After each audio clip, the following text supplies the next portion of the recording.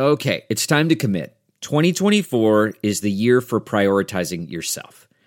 Begin your new smile journey with Byte, and you could start seeing results in just 2 to 3 weeks. Just order your at-home impression kit today for only $14.95 at Byte.com. Byte clear liners are doctor-directed and delivered to your door. Treatment costs thousands less than braces, plus they offer financing options, accept eligible insurance, and you could pay with your HSA, FSA. Get 80% off your impression kit when you use code WONDERY at Byte.com. That's BYTE.com. Start your confidence journey today with Byte. This week in China's history, February 17th, 1979. The necessary lessons of the 1979 Sino-Vietnamese War. Written by James Carter. Published in SupChina. Read for you by John D. Van Fleet. If you don't teach them some necessary lessons, it just won't do. This was how Deng Xiaoping, consolidating his political power, described PRC policy toward Vietnam, speaking to reporters in Washington, D.C. late in January 1979. 2 weeks later, China and Vietnam went to war. Needless to say, the two sides gave very different accounts, visible thanks to the National Security Archive, housed at George Washington University. In its official statement, China's Xinhua news agency declared, quote, "Ignoring China's repeated warnings, the Vietnamese authorities have of late continually sent armed forces to encroach on Chinese territory and attack Chinese frontier guards and inhabitants. In the past 6 months alone, the Vietnamese have made armed incursions on more than 700 occasions and killed or wounded more than 300 Chinese frontier guards and inhabitants." End quote. The official announcement of war was understated. Quote, "Driven beyond forbearance, Chinese frontier troops have been forced to rise and counterattack." End quote. The Chinese treated Vietnam as though it were a misbehaving younger sibling, needing to be put in its place. The Vietnamese government contended that it had, quote, "made every effort to contribute to turning the Vietnam-China border into a border of friendship," end quote, but accused the Chinese government of dark and perfidious schemes and odious tricks against their neighbor.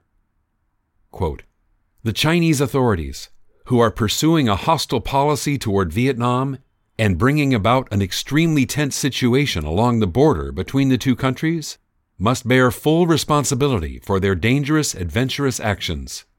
End quote.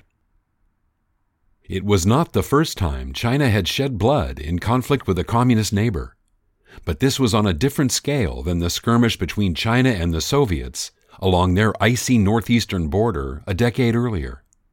As many as 300,000 Chinese troops attacked Vietnamese border defenses, supported by artillery. Through mountainous terrain with some 400 tanks, the People's Liberation Army advanced on several Vietnamese provincial capitals. If Chinese commanders had observed the experiences of French and American forces in Vietnam since 1945, they seemed to have learned few lessons. In China's Quest, A History of PRC Foreign Policy, John Garver lists Chinese tactical failures that mirror those of their Western predecessors. Quote, "Maps were out of date. Terrain often proved more rugged than anticipated. Vietnamese forces outflanked by the PLA withdrew into nearby mountains or forests, where they knew the location of caves and tunnel complexes, and re-emerged to attack. PLA logistics services were inadequate to supply frontline forces. Communication and command problems plagued the Chinese side." End quote. The Vietnamese forces also enjoyed several clear advantages. There were few combat veterans among the PLA ranks. Most of the Vietnamese soldiers had years of experience. The Vietnamese also had generally superior weapons, some supplied by the Soviet Union, others captured from the Americans. Furthermore, little incentive was needed to motivate Vietnamese soldiers to defend their territory against China, whose long history of violence toward Vietnam was a central part of the education there. Despite these conditions, after 10 days of heavy fighting, Chinese forces achieved their initial objectives and turned toward the city of Lang Son.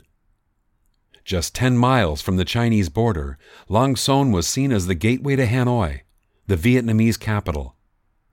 Taking Lang Son would, in the words of Deng Xiaoping, teach some necessary lessons. Foreign powers had used Lang Son to teach lessons to Vietnam before. The French had a garrison there in the colonial era. The Americans devastated the city in the Christmas bombing of 1972, trying to force North Vietnam back to the negotiating table. The Chinese took their turn, leveling the city. As Henry Kam reported in the New York Times, the PLA, quote, methodically blew up every major building in the town. The old provincial hospital lies in ruins. The town library was leveled and its books burned, end quote.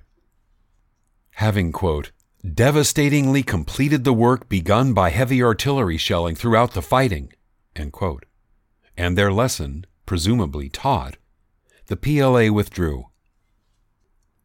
The 3 weeks of fighting had inflicted heavy losses on both sides. Precise casualty counts are difficult, but historian King Chen estimates that both sides suffered more than 25,000 dead and more than 30,000 wounded.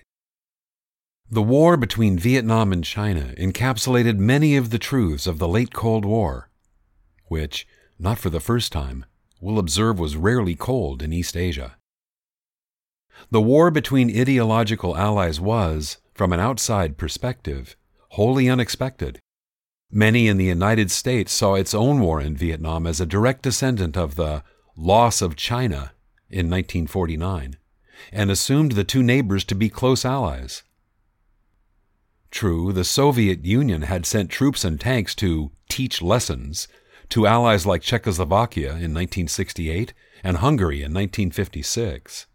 But those actions were, in theory at least, at the invitation of embattled Soviet supporters. There was no pretense that this was anything other than an invasion. The Sino-Vietnamese War showed not only that the Cold War was often hot, but how fluid the supposedly rigid ideological divide was. China and Vietnam were divided by their approach to the Soviet Union and the United States. China worried that Soviet influence in the region was benefiting from its relationship to Vietnam and built closer ties to Washington to counter Soviet power.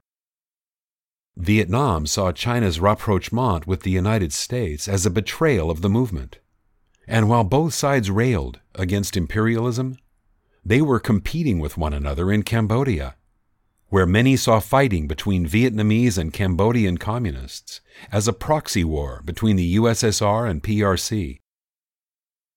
Relations between Vietnam and China have been better since 1979, but remain complex.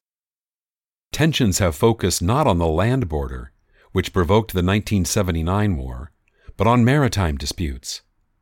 Like most countries bordering the South China Sea, Vietnam has claims that conflict with China's. More than most, Vietnam has resisted Beijing's attempts at hegemony in the ocean. The 1979 war is just one example of the long history of conflict between the two countries, and one wonders if some in Beijing might be remembering Deng's suggestion of necessary lessons and what consequences there might be.